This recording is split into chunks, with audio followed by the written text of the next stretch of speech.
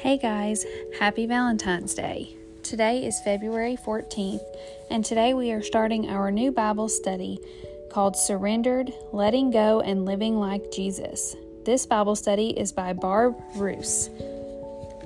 If you have not yet got your book for this study, I encourage you to do so. It's more of a workbook, but it definitely gets us more into drawing closer to God and also into digging deeper into God's Word. So we're going to be studying several scriptures.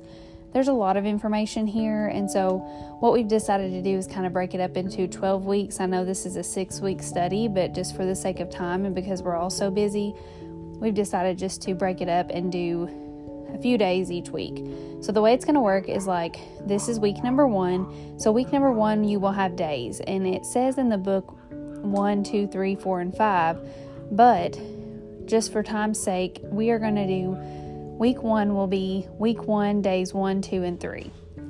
So next week, we'll do week 1, days 4 and 5, and there's a video that goes along with it. So you'll notice in your workbook that there is a video questionnaire that you can fill out as you're listening or watching to the video.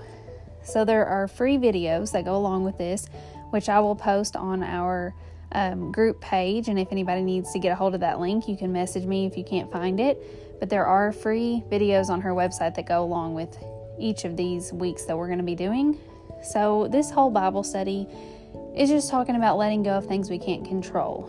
And I know with COVID and everything going on, it feels like there's a lot that's out of our control right now. So with that being said, I hope you all will join us each week. If you can't do our live Zoom meetings on Saturday mornings at 9, you can also listen to these podcasts, and I encourage you to invite people, share it with people. It's just a way to connect with people. And for those of you who are new here, my name is Felicia, and I'm going to school to be a certified minister. I'm also going to school to be a nutritionist. And so I just use this as a way to reach out to people during the pandemic. So as we go along, if you all will just send me any prayer requests that you may have, you can message me privately or post them on the group page, but it's just a way for us all to connect and get comfortable knowing one another and just being there for one another. So, without further ado, we will start with going over some of the things that we went over in our live meeting yesterday and some of the things that are going along with week 1, days 1, 2, and 3. And also, if you didn't have time to read or study or you don't have the book yet, that's fine. You can still listen and learn a lot of things. So we're glad you're here, and I'm so thankful and blessed for this opportunity. So as we get started, the main surrender principles that the author talks about that we're going to be talking about over the next few weeks are listed here, and they are as follows. Number 1, I am not in control of others or outcomes. Number 2, I choose to live by faith, not rush to follow my feelings. Number 3, I can always let go and give my problems to God. Number 4, trusting God's promises will bless me, but pushing my plans will stress me. Number 5, when fear tempts me to flee, fix, or force my way, I will choose to stop and pray. Number 6, surrender is my only path to God's peace, power, and provision.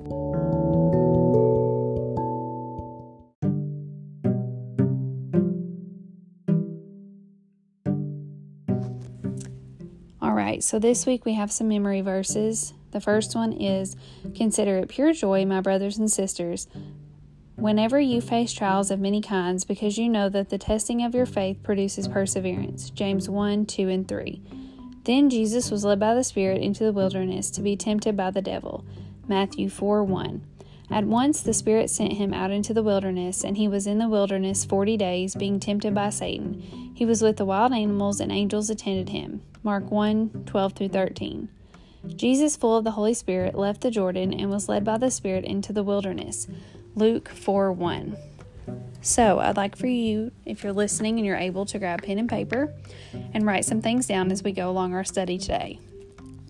The first thing I would like you to answer is, if you had a magic remote, what would you change, if anything, or anyone, with just one click? How would you use it? So think of that this week. If you had a magic remote control that could change anything or anyone with just one click, how would you use it? Think about that and write it down. Exactly what are you stressed about? What are you worried about? What are some things that you would like to change? So, Read Matthew 3:13. Imagine yourself in John's shoes or as someone else who might have been watching that day. What do you imagine it must have been like to witness that moment? Spiritual mountaintop moments aren't proof of God's love or favor, but they are memorable moments that remind us of a time when we felt a special connection to God. Can you recall a spiritual mountaintop moment in your life? If you can't think of one, what is a favorite moment in your life? So day 1 is talking about waking up in the wilderness. So the first thing that we read about here and that we think about is what exactly is the wilderness.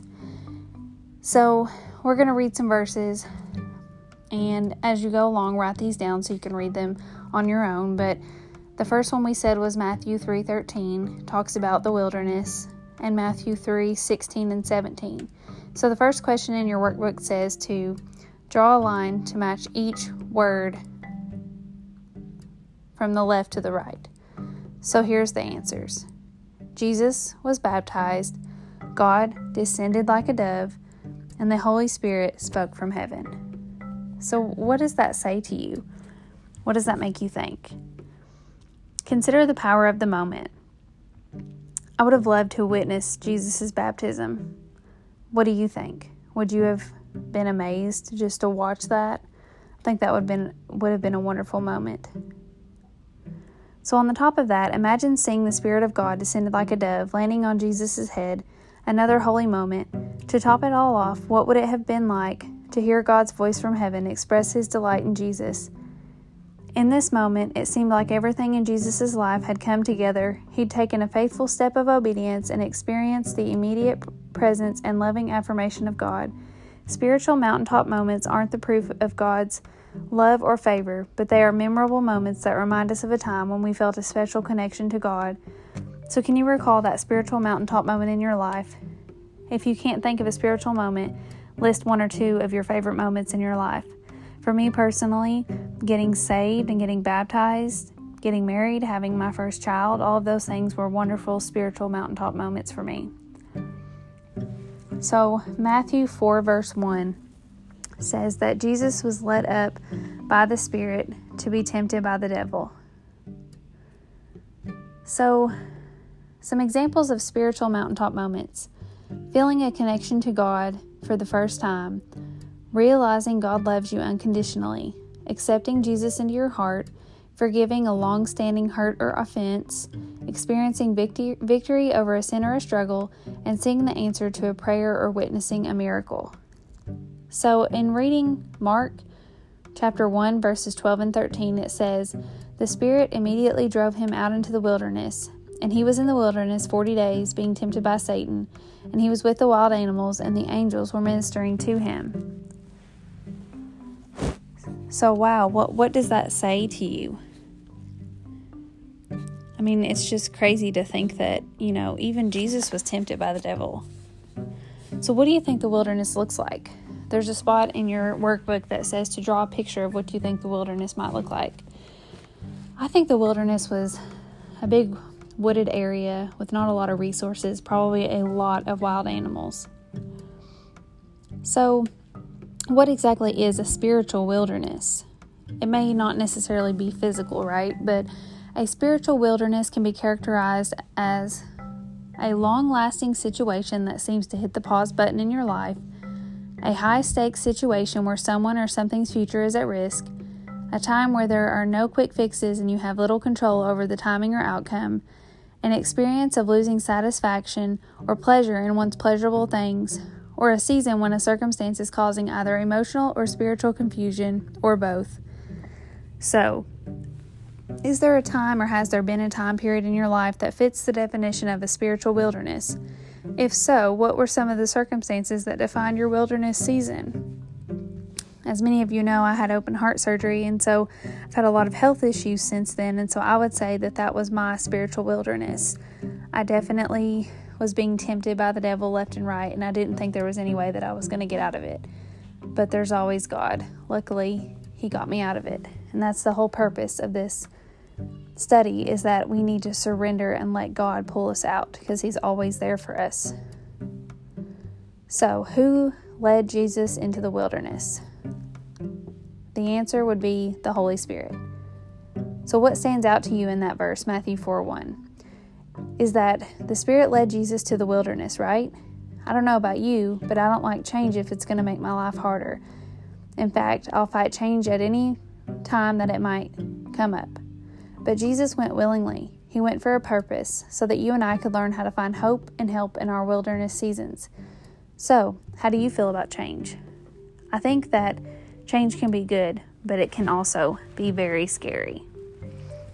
The book of James is traditionally attributed to Jesus' brother James, who wasn't a disciple until after Jesus' resurrection, and James was a leader in the Jerusalem church. So, what happens to our faith when we experience pressure from challenges and troubles? I would say that our faith definitely gets tested.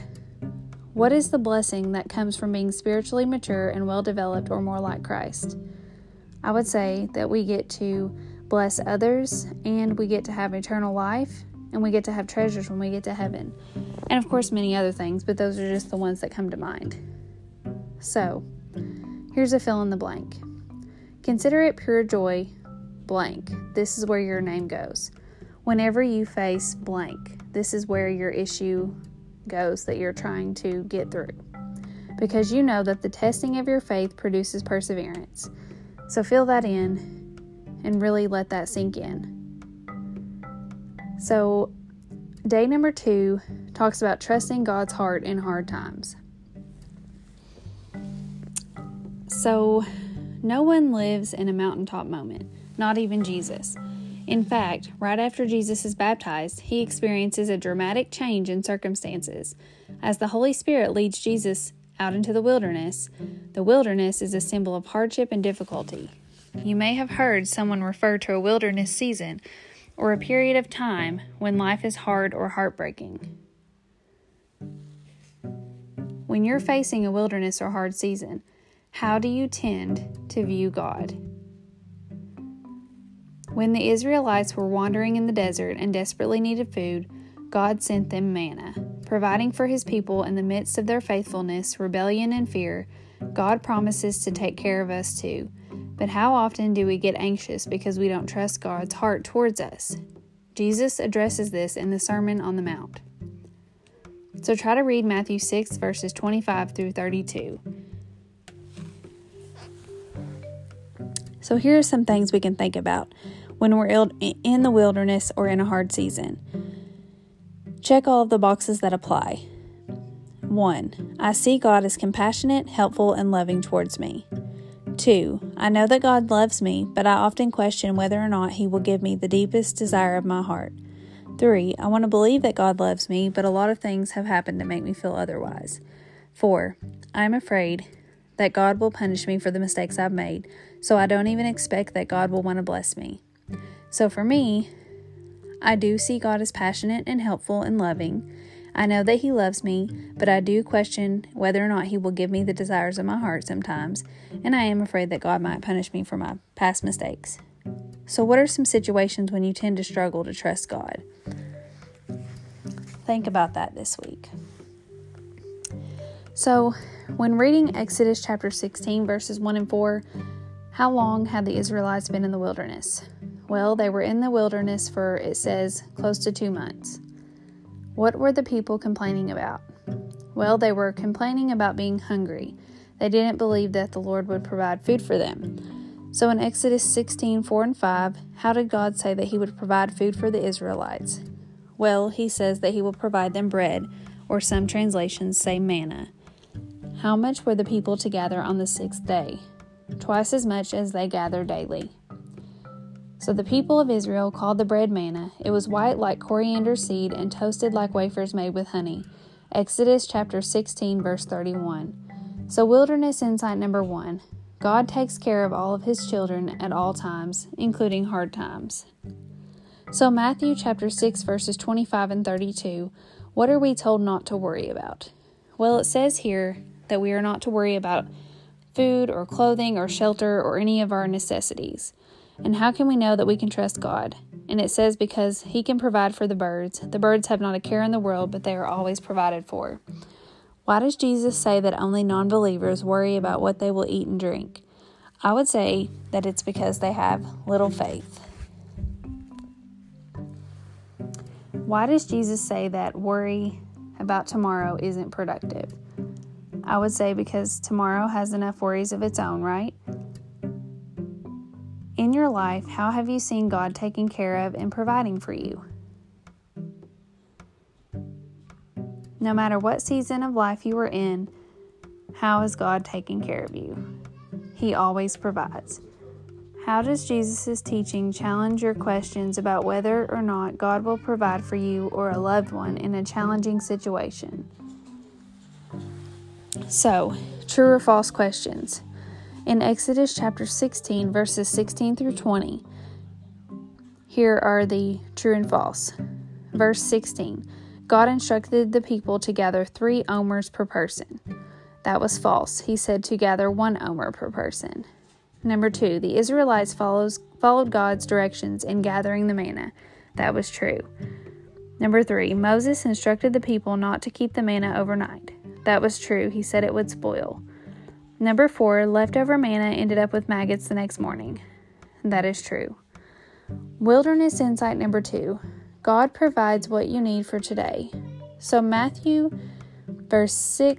chapter 6, verse 34 says, "Don't be anxious for tomorrow will be anxious for itself. Sufficient for the day is its own trouble." Again, there's nothing wrong with having life insurance, savings accounts, or retirement funds. However, Jesus doesn't want us obsessing about what God has promised to provide. What are some of the bad outcomes or fears about tomorrow that you should stop worrying about? Finances, health, maybe the virus, our nation. Have some of your efforts been spoiled in the form of strained relationships or weakened health from stress or anxiety? Yes, for sure. So looking again at that verse, what does Jesus say that worry about tomorrow, or why does Jesus say that worry about tomorrow isn't productive? Because it has enough worries of its own and it takes up too much of our time and our energy and our health. So in Exodus chapter 16, verse 32, why does God want Moses to collect a jar of manna? Because it's a reminder of what the Lord has done and what the Lord has provided. Wilderness insight number 3, the more you remember God's promises and provisions, the less afraid you need to be in the wilderness. So here are some verses. Jeremiah 29:11 says God's plan for you are good, not evil. Jeremiah 31:1, God is love. Philippians 4:19, God will supply all of your needs. And God gives you everything you need to live for Him. 1 John 4:8, God will always love you. So what are 2 takeaways from this study about God's heart towards you and whatever you're facing today? I would say He always loves me and He's always there for me. So how long does Jesus' teaching challenge your questions about whether or not God will provide for you or a loved one in a challenging situation? So day 3, 5 wilderness trials and 3 lessons. This day talks all about the book of Job. Job chapter 1 verses 1 through 12. Here are some true-false questions. Number 1. Job was described as blameless and upright. That was true. Number 2. He had 12 sons and 8 daughters. That was false. He had 7 sons and 3 daughters. Number 3. Job owned a lot of animals and was the most prosperous in the East. That was true. Number 4. Satan wondered why God treated Job so badly. That was false. Satan really didn't care. Number 5. God gave Satan permission to interfere in Job's life. That was true. And number 6. Satan was allowed to kill Job. That was false. Job was still alive after all of this went on. So reading Job chapter 1 verse 14 and 15. What does Job hear from messenger number 1? That trouble was coming. This messenger brings news that we've labeled here the trial of trouble, which is upsetting or inconvenient problems in life that you can't fix. Job chapter 1 verses 16 and 17 says, what does Job hear from messengers number 2 and 3? The sheep and the servants were burned. There was a raid on the camels and the servants. So this is the trial of tragedy, which is painful circumstances arriving from sudden loss, death, disaster, or evil deeds. Job 1:19 says, what does Job hear from messenger number 4? that a tornado hit his house and destroyed his family. This is called the tornado trial. Satan caused a great wind to come in from the wilderness and kill all of Job's children at once. That kind of loss is beyond comprehension. You may know what it's like to experience what we have labeled tornado trial, which is the emotional, relational, or financial collapse and devastation of the life that you once knew. After the dust settled, Job had to choose how he would live and deal with the swirl of thoughts and emotions inside him. This happens for us too. Every wilderness season includes a battle in which we must deal with chaotic thoughts and emotions. I have labeled this the trial of turmoil, which is our inner struggle for faith after suffering great pain and loss.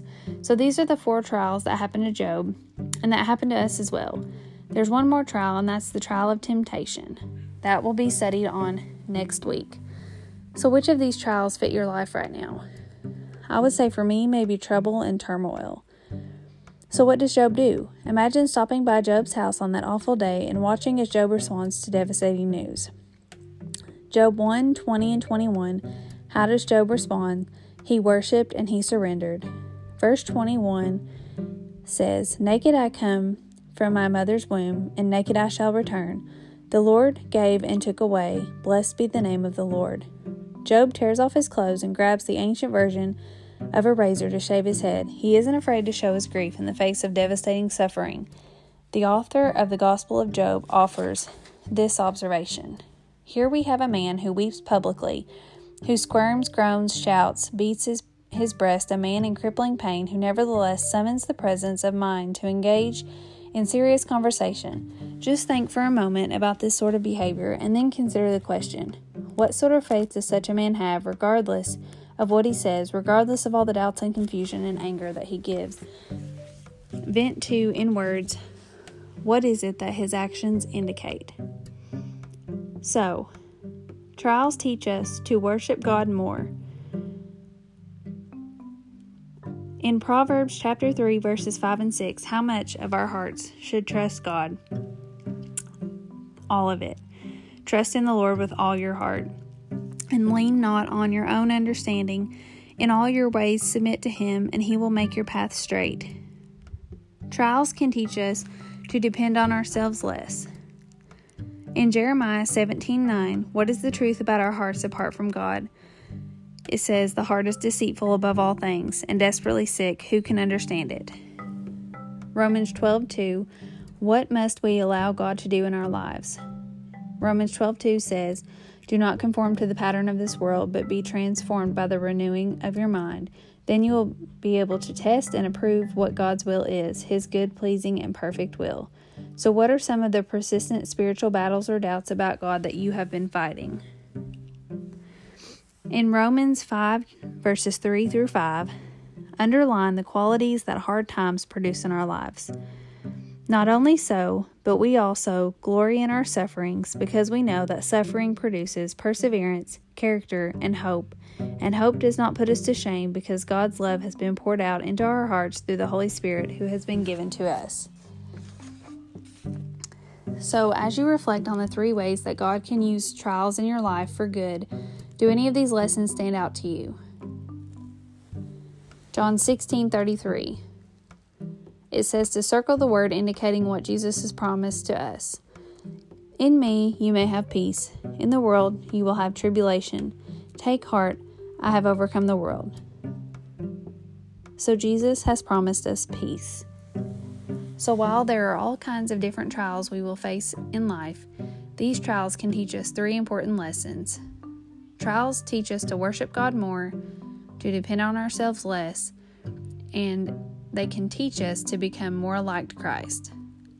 So do any of these lessons stand out to you today? So as this study this week comes to a close, I would like to pray. Dear Heavenly Father, I thank you for everybody that was able to listen, and I pray that everybody can learn something from this wonderful Bible study. And we thank the author, who we give all the credit for, Miss Barb, Roose, for putting this on for us, and also for making the videos that go along. And we just pray, Lord, for each and every person who is struggling. Is there anybody who you can place on our hearts to pray for this week who is in the wilderness, Lord? We just pray that you would lead them to you, let them to surrender, and know that it will get better and that you are by our side. In Jesus' name, amen.